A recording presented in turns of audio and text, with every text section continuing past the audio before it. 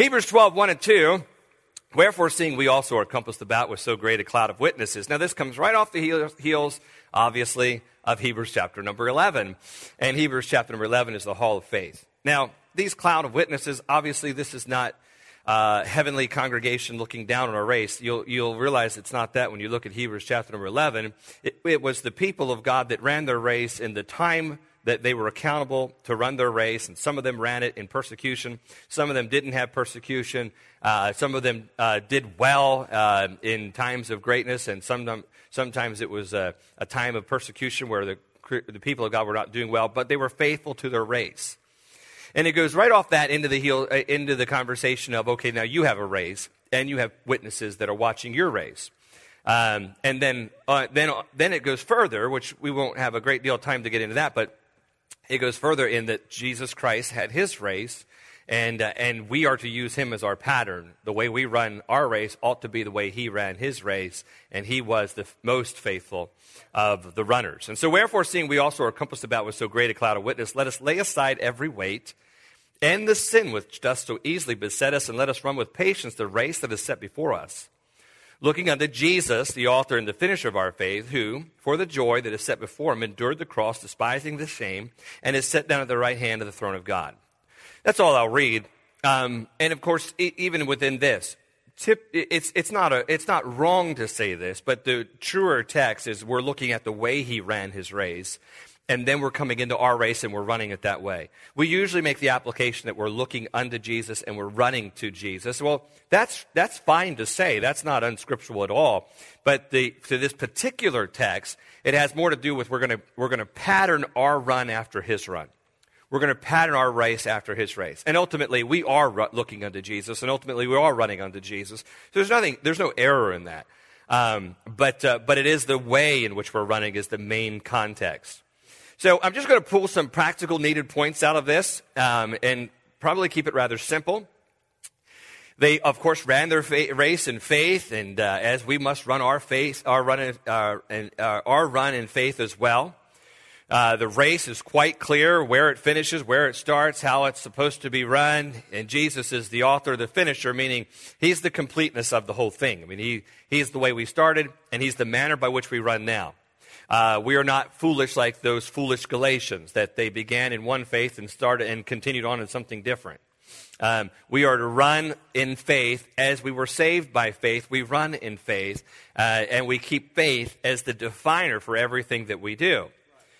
But there was, to this text that I want to use, and it's a continuance. If you were able to catch the Wednesday night service here, we were traveling up from the airport at that time, and so we listened to your pastor online, and I tried to listen to my own church service, but opted for yours because we were having some technical difficulties. And so it was interesting because I was planning on preaching on besetting sins, and he preached on besetting sins. But I'll do a much better job than he did. Of course, you know that. But yeah, I want to take it further since he laid that foundation. By the way, if picking on him disturbs you in any way, shape, or form, I'm very sorry about that. Everybody's going, no, it doesn't bother us at all. But he's been a great older brother once we got out of the house, but in the house there is one story after another that I can tell you of the horrendous abuse that man put me through. He deserves every ounce of ridicule that I can possibly dish out. Trust me, you'll feel good if you just gave me 5 minutes of your time. I could tell you about how he walked me back and forth and threw ice balls with all of his friends until I was knocked unconscious. I could tell you how he tied my hands with my feet behind my back and then suspended me from the ceiling and left. I could tell you endless stories about how he would have me to be, he would be blindfolded, and then he would say, now I just want you to approach me and I can sense where you're at. And then I would come up and he'd just smack me right there. I know he could see through that stupid blindfold. I know that he could. So I may pick on him from time to time, but he deserves it. Trust me, he deserves it. So that said, weights and sins is the topic. Weights, speaking of my brother, when we are weighed down prominently, with some sort of a oversized perturbance, it is a mass growth of some kind, a burden, a weight. It's cumbersome. You can't run very well. And so it is that first subject is the weights. Now, the weights aren't necessarily sins. They're just things that you've picked up along the way that are interfering with your ability to function in the run. And that's the way we are to sort of embrace our responsibility in our Christian experience, is that it can't be cumbered about. When you're getting ready to run, you don't put your steel toe boots on to go run the race. I imagine there's rednecks will do that, but they're not going to be very quick. They're not going to be very effective in their run. You want those light, maybe Brooks shoes that will help you to be more effective in your run. So you sort of lay off the heavy gear. You don't get your Carhartts out, and you don't get, your extra jackets out and all of those things. You're sort of getting very light because you want to effectively run your race. And so the first subject out of the gate, which isn't what I will spend time on, is the matter of weights. And that could be a lot of different things. And that you just sort of, hunting hobbies and things of this nature, and can sometimes become a weight. It's something that it's in my life, and it's become something that is, I'm bringing it along with me, and it's interfering constantly with my faithfulness, with my ability to serve. And so now all of a sudden it's become a weight. They're not sinful things. They are things that are stopping you from being effective in your Christian experience. But that's not the subject for this hour. I want to talk about the besetting sins. And it's insulting that they are easily, the Bible says, easily besets us. That's just insulting. It's just like, I can easily handle you. It's like when my brother, he's 27 years older than me. And so my brother, something like that. I don't remember exact years, but, my brother, when I would go to fight him, the most insulting thing that he would do with me, because we were in karate together, is when he'd put his hand on my head, and hold me back. And then I'd be swinging and kicking and doing everything that I could. That's insulting. That's what that is. That doesn't even make me feel like I'm a worthy foe. And that, when the Bible says it's easily besetting you, it's just so simple. It just brushes you right out. It's insulting, isn't it? It's like, I don't want to have a sin that just easily takes me right out. So I want to give you some principles that I think will help you on these besetting sins. Essentially, it takes you out of the race.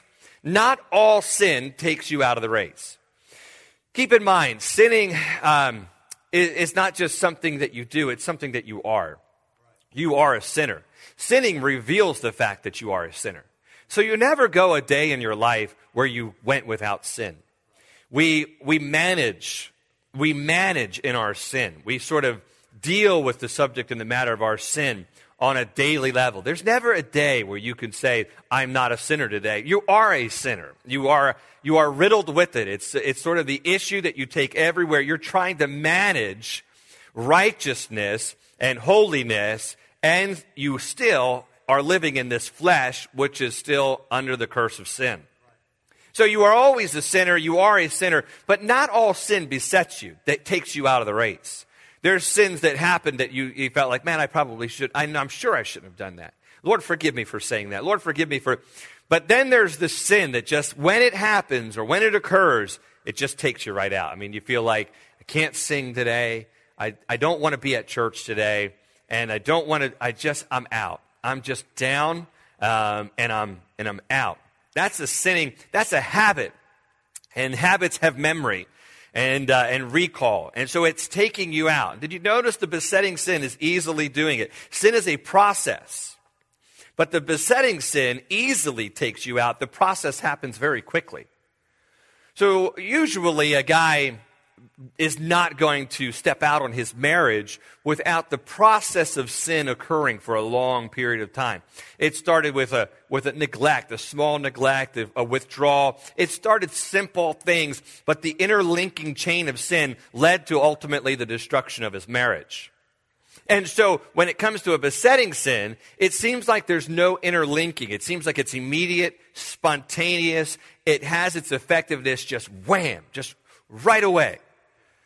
We do recognize, even James 1:13-16 speaks of the process of sin, that when it's finished, that alludes to the fact that there's a process that had occurred. When he's tempted, don't say you're tempted of God. The Bible says, for God cannot be tempted with evil, neither tempt the end man.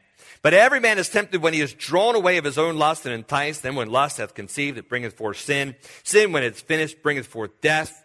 Do not err, beloved brethren. So how do we deal with these besetting sins? The first thing I would say is that you have to recognize they are mental victories. They are mental victories.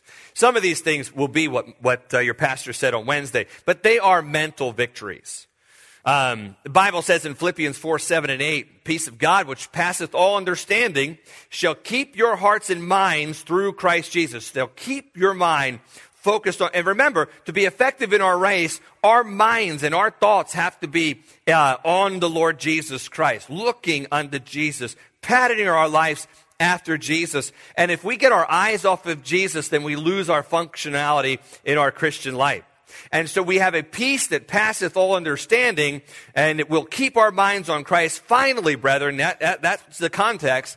Now, finally, brethren, whatsoever things are true, and whatsoever things are honest, whatsoever things are just, whatsoever things are pure, whatsoever things are lovely, whatsoever things are of good report, if there be any virtue, if there be any praise, think on these things. I've been amazed sometimes as I have pastored, and I've had a couple that have gone off into their sunset years, and they've been tremendous saints of God. They've been effectively used of God, and they've been absolutely unwavering in their faith. And then maybe the husband passes away. The example I'm thinking of, the husband passes away, and the wife is left to herself to think. And I've been amazed at how I have watched some think themselves into an absolutely complete different person than I had known them. And then I've watched some that have gone on to further heights as they governed their minds, and they said, these are the things in which we will think, upon which we will think. And so it's a matter of a mental victory if we're going to have the victory over our besetting sins and not fall into bitterness and not fall into wrath and not fall into anger and not fall into envy and not fall into lust and not fall into any of these besetting sins that so easily accomplish it. We have to recognize the battle starts right there in the mind. A kept mind is a kept body. As I said, the problem is our recall, the memory of sin. It is that, and it's always there. I mean, you know what you did, and it may have been years ago, and you know what happened, or you know what your propensity is, and it will come back if you leave your mind to an idle workshop. If you allow your mind to just go idle and shut down, and you don't function as a believer that is very determined to focus and think on these things, then you will default into your besetting sin. It's a mental victory. Not only that, here is the way we win our battles with our besetting sins, is to recognize it's a mental victory. Therefore, establish your works. An established work is a way to keep your mind on the right things. Commit thy works unto the Lord, and thy thoughts shall be established. Committed work. It's a committed mind because it's a committed work, and therefore my mind doesn't go into these random places that leads me into my besetting sin. I like what I was reading a testimony of a young lady that had given her heart to Christ. It was multiple testimonies that were compiled. And as I was reading her testimony, she had a struggle with a drug addiction. And so what she would do is every Friday night she volunteered to clean the entire church. And she would stay at the church and she would clean and clean and clean until finally she felt like she did not have the cravings that always took place on Friday nights. And when she finally felt like, okay, I've won the victory tonight, I can go home, she would clean that church every single Friday night. The pastor was almost discouraged when she finally had total victory because she stopped cleaning the church, you know. It was like, man, we were doing so good. I mean, but what a victory she had. But she had to put her mind to the task. And when we take our minds out of the task, our minds go idle, and our minds are rather prone to go to our besetting sin. Established works is established thoughts. When you keep your mind on, this is what I'm doing for Christ, then I will have my mind and my thoughts established the same way. I remember a time when my father didn't speak a lot growing up, didn't say a lot of things, but when he spoke, it made a lasting memory. For multiple reasons, but we'll go to one of the good reasons, you know, because if we were pouring concrete, there's a lot of lasting memories when concrete truck was coming. It was my dad's just sort of buttons. And so you had to duck a few hammers and shovels along the way. But I remember as we were traveling down the road, I was grumbling and griping and such. I was like a teenager, and I was sort of your standard, typical teenager, unfortunately. And I was griping about my life and so forth. And my father said something as we were driving back. He sort of just interrupted me. He said, "Man, that trailer's making a lot of noise back there, isn't it?" And it was bouncing around and all this other stuff back there, bang, bang, bang, boom, boom, boom, boom. And I was like, "Yeah, it sure is." And then he said, "You know why?" He says, "Because it's empty." He says, "It's kind of like you." He says, "You make a lot of noise because your life's so empty. You don't do anything. And he's like giving me a go of it. I'd fallen into the typical teenager mode, and I didn't have a lot of responsibility in my life. And he says, so it's easy to sort of be noisy because you don't have any responsibility. May I carefully say that as a pastor, I found those who are sort of weighed down with the work of the ministry, they don't make a lot of noise. A lot of times the noisy church members, the ones that sort of carry on about a bunch of nonsense, are generally the ones that aren't really committed to the work any longer. And the racket starts to pick up. You see, when you establish your works, you will have an established thought, and your mind will be on these things. It'll be on whatsoever things are of virtue and of good report. So it's a mental victory. It's an established work. I would also say this, and maybe I remember talking to. Of course, I moved into an area to where there's a lot of older folks, and so I picked up a lot of experience. When I pastored in Richmond, Indiana, we didn't really have. I think we had one senior in our church, and I had not done any funerals before I left, as far as any members of our church. When I moved to, and I'd done a ton of weddings. When I moved to Punta Gorda, that was really hard, wasn't it? When I moved to Punta Gorda, say it silently as I say it aloud. When I moved to Punta Gorda, Florida, I had the first year of my being there, I did 13 funerals, and it was like 5-6 years before I did a wedding. So I pastored a lot of older folks. I certainly did have a lot of older folks, and I made some assumptions. And my assumptions were, older folks don't struggle with the same things a young man struggles with. And I remember talking to an older gentleman in our church, and he said, you keep saying that I know this isn't your guys' problem, and I know this isn't your guys' problem. But he said, I think you need to have a dose of reality here, son. And he started being very transparent with me to the place that I felt extremely awkward. And I wanted to just slither under the table, because he was like, look, I'm still as fallen as you are, okay?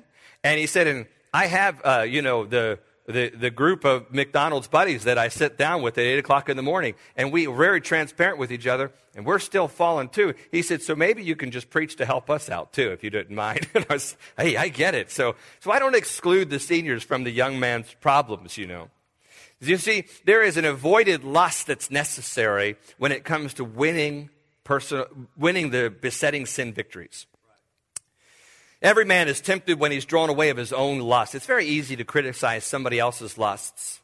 You see how every man is tempted? When he is drawn away of his own lusts. When I was, we fish a lot in Punta Gorda, Florida.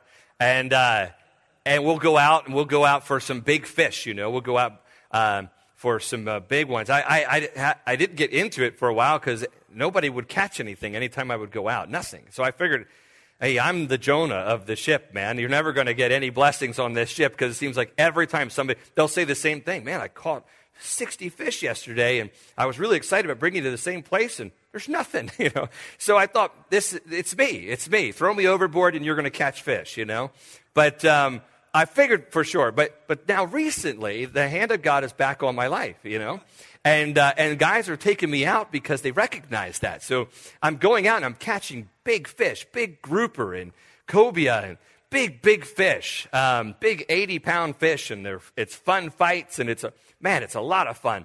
And there's this expert fisherman, and I think he might be, I'm not positive, might be the reason why we're catching these fish. Because he'll tell you, we'll be fishing grouper because we were fishing cobia. And when we were fishing cobia, to cast your line, and then you yank that pole back like this number and sink it hard. And he'd say, this is when we're fishing for cobia. Then we go over a different location, and he'd stop, and he said, drop your rods, hold them on the end of the boat, and let your sinker go all the way to the ground, and then 2 clicks up the bottom, that's it. And so then I felt this bite. And I yanked it like this, and man, that guy come unglued. I mean, he's a hostile guy.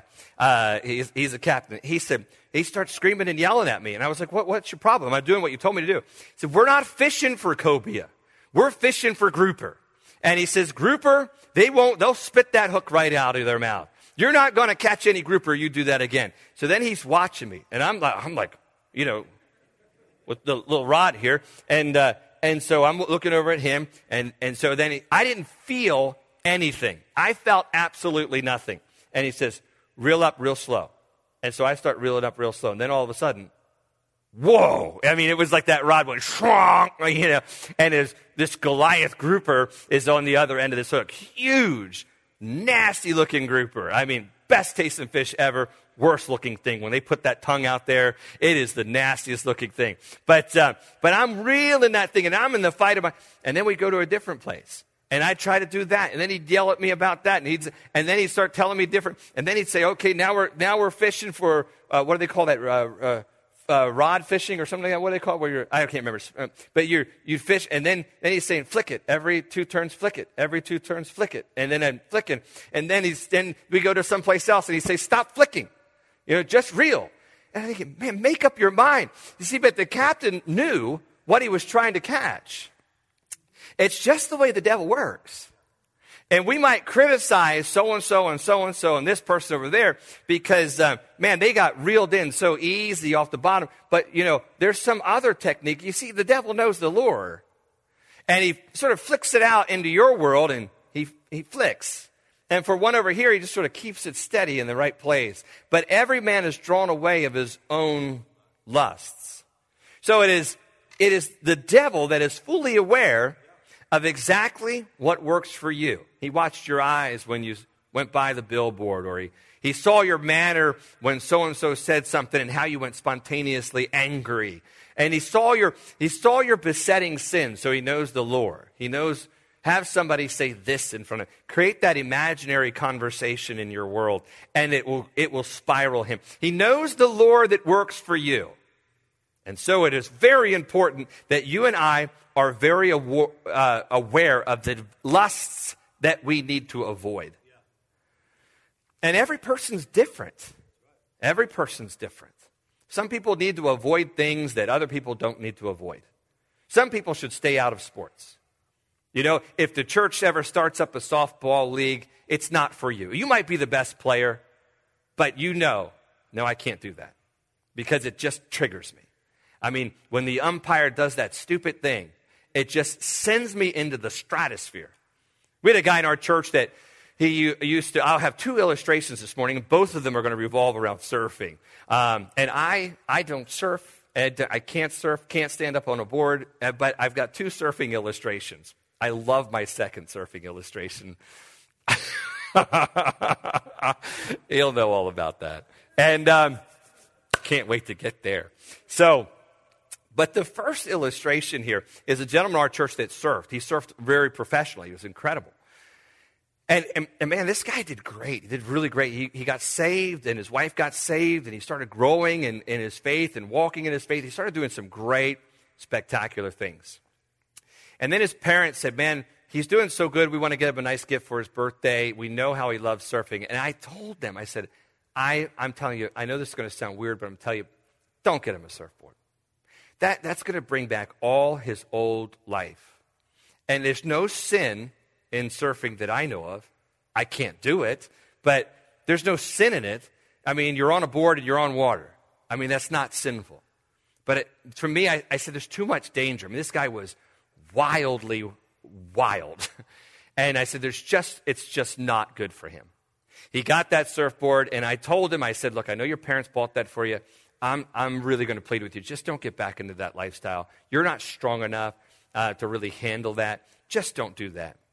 And he said, oh, no, it's just surfing, man. I love to surf. He says, you don't know the sort of rush and the thrill. And he said, you just can't experience it. He went right back into the lifestyle. Right back into the lifestyle. It was that the devil, for me, it was easy to see. It was just, the devil just knew, okay, how it worked for him, how it worked. And so he just reeled it like that. And it just, man, he bit. Boom, got him. And he went right back into very hard living, drugs, marriage, rocks, the whole 9 yards. And he got right again. He did get back in and got right. But it was a long, hard, brutal road from where he fell into his besetting sin. Avoid the lusts. Establish your works. Understand it's a mental victory. But I want to take the conversation one step further. And that's really where I want to hang out for the next 10 minutes, then I'm done, right? 5 till done? Okay. I didn't think it would take this long, but it is taking this long because I have to add you into this, and so it takes longer for me. So the conversation goes further. Thoughts cannot be eliminated. It's kind of like you can't sort of know who's going to ring the doorbell. There are thoughts like that. You can't know who's going to ring the doorbell, but you can know who you're going to open up the door to. But when you pull that curtain back and the doorbell got rung, and you pull that curtain back and you see who it is, you know, I can't let that into my life. I know what it does to me. But a thought is so powerful, isn't it? Just one thought can just, bam, take you right down. Maybe it takes you right back to an abusive father. Maybe it takes you right back to the fact that you know what he stepped out of your marriage. Maybe it takes you right back to some conversation that took place that really wounded you. And as soon as it happens, it emotionally affects you. So thoughts cannot be eliminated. They have to be caught and subjected. 2 Corinthians says, the weapons of our warfare are not carnal, but mighty through God, pulling down strongholds, casting down imaginations, every high thing that exalts itself against the knowledge of God, bringing into captivity every thought to the obedience of Christ. That is, if I've got to bring it, it made it its way in. If I got to take it down, if I've got to wrestle it down and bring it before the feet of the Lord Jesus Christ and say, this right or wrong, it needs to go. It made its way in. That's the way thoughts work. That's why Philippians 4:8 is so adamant about you have to think on these things. Because if you don't, you'll think on those things.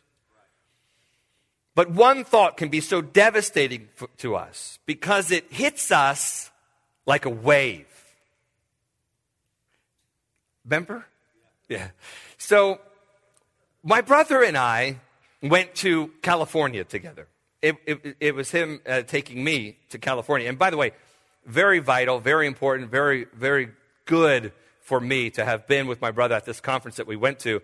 And we got what we needed from the conference. I mean, it was transforming, watershed event in my life. I'm so thankful that he took me there. With that out of the way, now let me say what I want to say. So we had enough of the good stuff, and we were pretty full.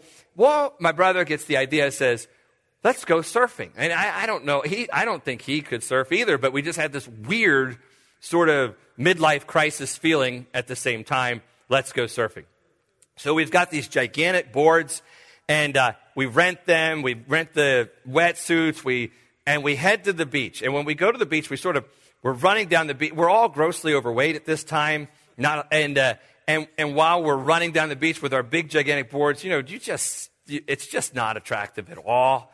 We shouldn't be there. It's not right. I think people were actually leaving the beach when they saw us. There was 4 of us at the time, I believe. And so my brother sort of starts leading the run, as we're making our way to the water. He's so excited. He's like a kid in a candy store, just sort of really excited about what's going to happen. And he's ahead of me by quite a ways. And so this board is so big. And when he's getting out there, he looks over his shoulder at me, and he's got that big smile, that my brother can have. And it's just ear to ear. It's just pearly whites are out there. And he's just so happy as he looks over his shoulder. And when he looks over his shoulder, I look beyond his shoulder, and I'm seeing this wall of white foam heading his way. And I'm thinking, whoa, that's a big wave. And when it's heading his way, it comes to him, and he turns back around, and you can see, like, his head just snapped back, and then he still, it's so there. He looks back at me, the smile's gone, and his eyes are like this, like, he's got this look like, tell me what to do. I don't know what to do. And then he turns back around, and what do you think he does? He does the most intelligent thing imaginable. He takes the board, and he puts it in front of him to protect him from this devastating wave that's about to hit him. And when he stands there and the wave is coming, it just smacks that board, and I just watch his head just whop way back. I'm sure his facial expression was on the other side of the board. And bam, it just walloped, and then he's gone. And the wave hit me too, and I'm sort of staggering around a little bit, but it had died down a bit when it got to me. But I'm hysterical underwater. I'm just laughing hysterically and all of that because I'm worried sick about my brother, concerned terribly so. And I'm get my bearings and I start looking around. I don't see him anywhere at all.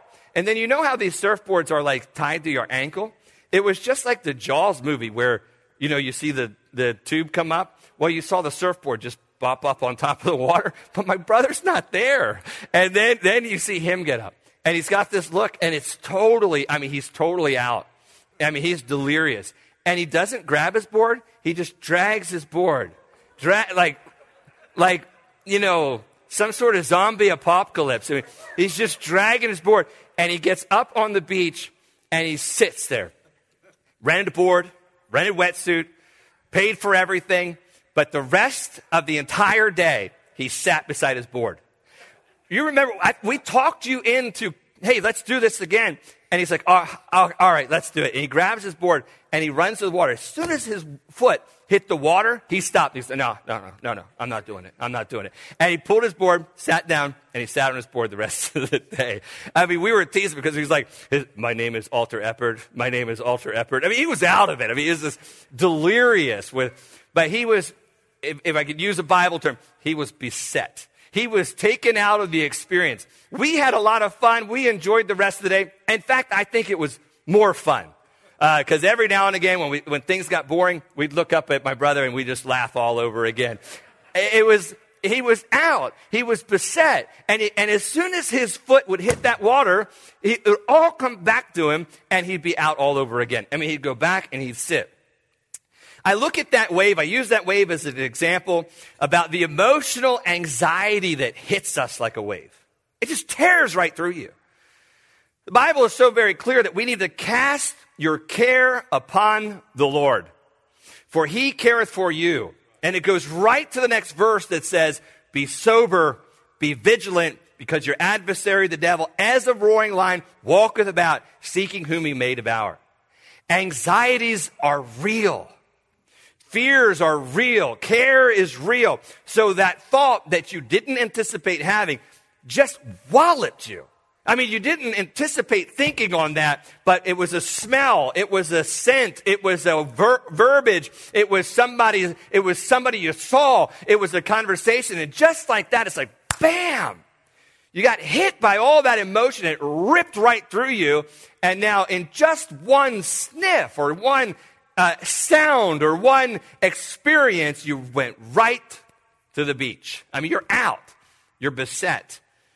It's very real. Emotional stress is very, very real. It's a wave of anxiety, and it comes by a simple thought, a flood of emotion, an idle thought.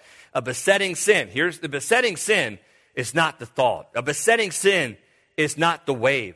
The besetting sin is where you turn to for comfort when that emotion hits you.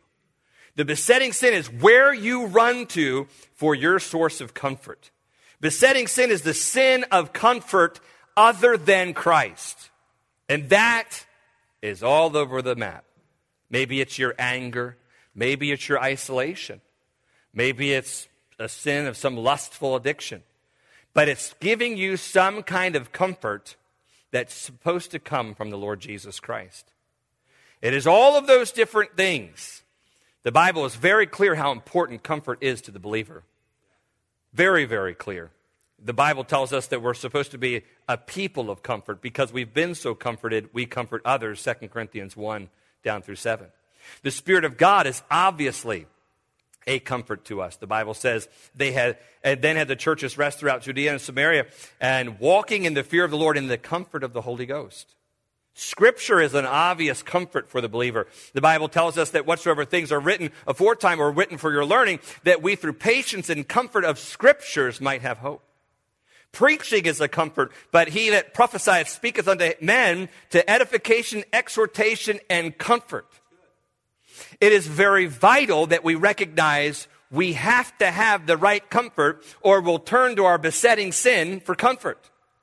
We'll turn to the introverted nature of who we are, or we'll turn to the lustful appetite of who we are, or we'll turn to the angry person because we get some comfort out of a rage. God's people are supposed to be comforted, because if we're not comforted, we'll turn to a besetting sin to get it. God's people are to be comforting one another. If there's anything that has so hurt the church during this time, is that when we are behind these masks, we are not comforting one another as effectively as we did pre-COVID days. That's tough, but it's a reality. It may be a reality that we have to deal with for a while, but it's hurting the church, because the church now, where comfort would come from the pulpit, it still comes, but where the comfort comes from pew to pew, a lot of times it's not happening, because we're retreating and running and going, and consequently, the church has a lot more anxieties, and you have a lot more people turn to their besetting sins. We exhort you, brethren, warn them that are unruly, comfort the feeble-minded. That's the people of God have an instruction to be comforting. There's multiple verses we could go to for that. For time, we won't. I'll give you an illustration, and then I'll just be done. I was talking to a gentleman before the service. We talked about weight loss. I had lost 60 plus pounds at one point in time, but in the process, I learned some things about me. So I was sitting in my office, and a church member was upset with me. I didn't realize it, but they called me, and they had said, "We're leaving the church, and here's why." And I thought, man, that stinks. And so I said, "Well, can we meet?" "No, we don't need to meet. It's okay. This is it. I'm done. We're out." And I had other people in my office and other things that were going on, but I hung the phone up, and I immediately, without even thinking, I immediately picked the phone up, and I went to call my wife. And when I went to call my wife, now I'd lost 60-something pounds. I'd sort of got my disciplines about me but I went to call my wife, and what I was going to do is I want to go to an expensive restaurant, and I want to overeat. And when I did that, I recognized food is my source of comfort. Spending is my source of comfort. And I hung the phone up, I kicked everybody out of my office, and I turned to the Lord and I said, "I never saw this before." I mean, it had led, of course, to my, physique. Not everybody that you see with the physique has a besetting sin, but it was for me. It had led me to this place to where I had turned to comfort outside of Christ, and I had picked up a besetting sin, and my besetting sin was where I was turning to when my anxieties started to get the best of me. And I know that sounds silly, but remember, the devil knew for me. I didn't, but I learned that day. And I recognized, dear God, I confess my sin of gluttony to you. I've been turning to food for something more than what it has to offer. And I've been turning away from Christ. And it's so very important. There's so much more we could say, but there is so very important that we turn to the right place. The Bible gives us a way of escape every single temptation. 1 Corinthians 10:13. And I can guarantee you this, it's always going to be into Christ. The escape route is into finding your comfort in Christ and not your abuse of some sort of sinful old habit. It's a besetting sin.